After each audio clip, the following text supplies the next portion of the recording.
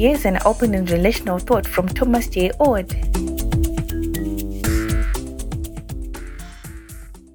In the previous podcast, I looked at the traditional free will defense to the problem of evil. I laid out what that free will defense says, that God gives creatures, at least humans, freedom. And I looked at one of the problems with it. That is that the usual free will defense says God occasionally controls other creatures. And that then means that God could prevent the genuine evils of the world. In this podcast, I want to pick up by looking at the second problem with the free will defense and then propose a solution. The second problem with the free will defense is its limited scope. Most free will theists think God gives freedom to humans and doesn't usually control those humans.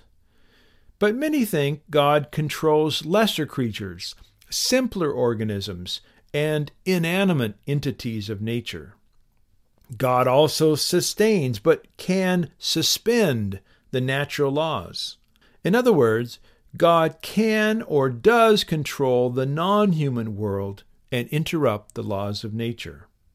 Believing that God controls simpler beings and the natural laws means that God is ultimately responsible for pandemics, disease, non-human predation, genetic mutations, and harm-causing quantum events.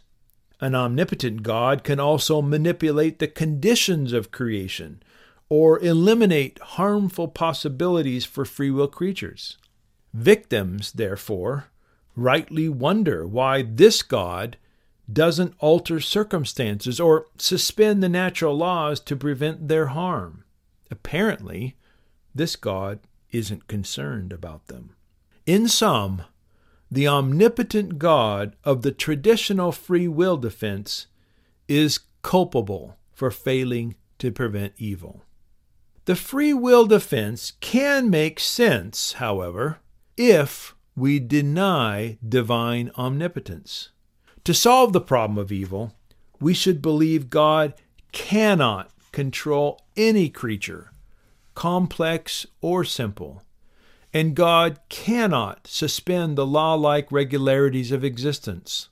If God cannot control creatures or creation, from free will choosers to inanimate matter to the laws of nature, we rightly blame creatures who freely choose wrongly, or blame random events that cause harm.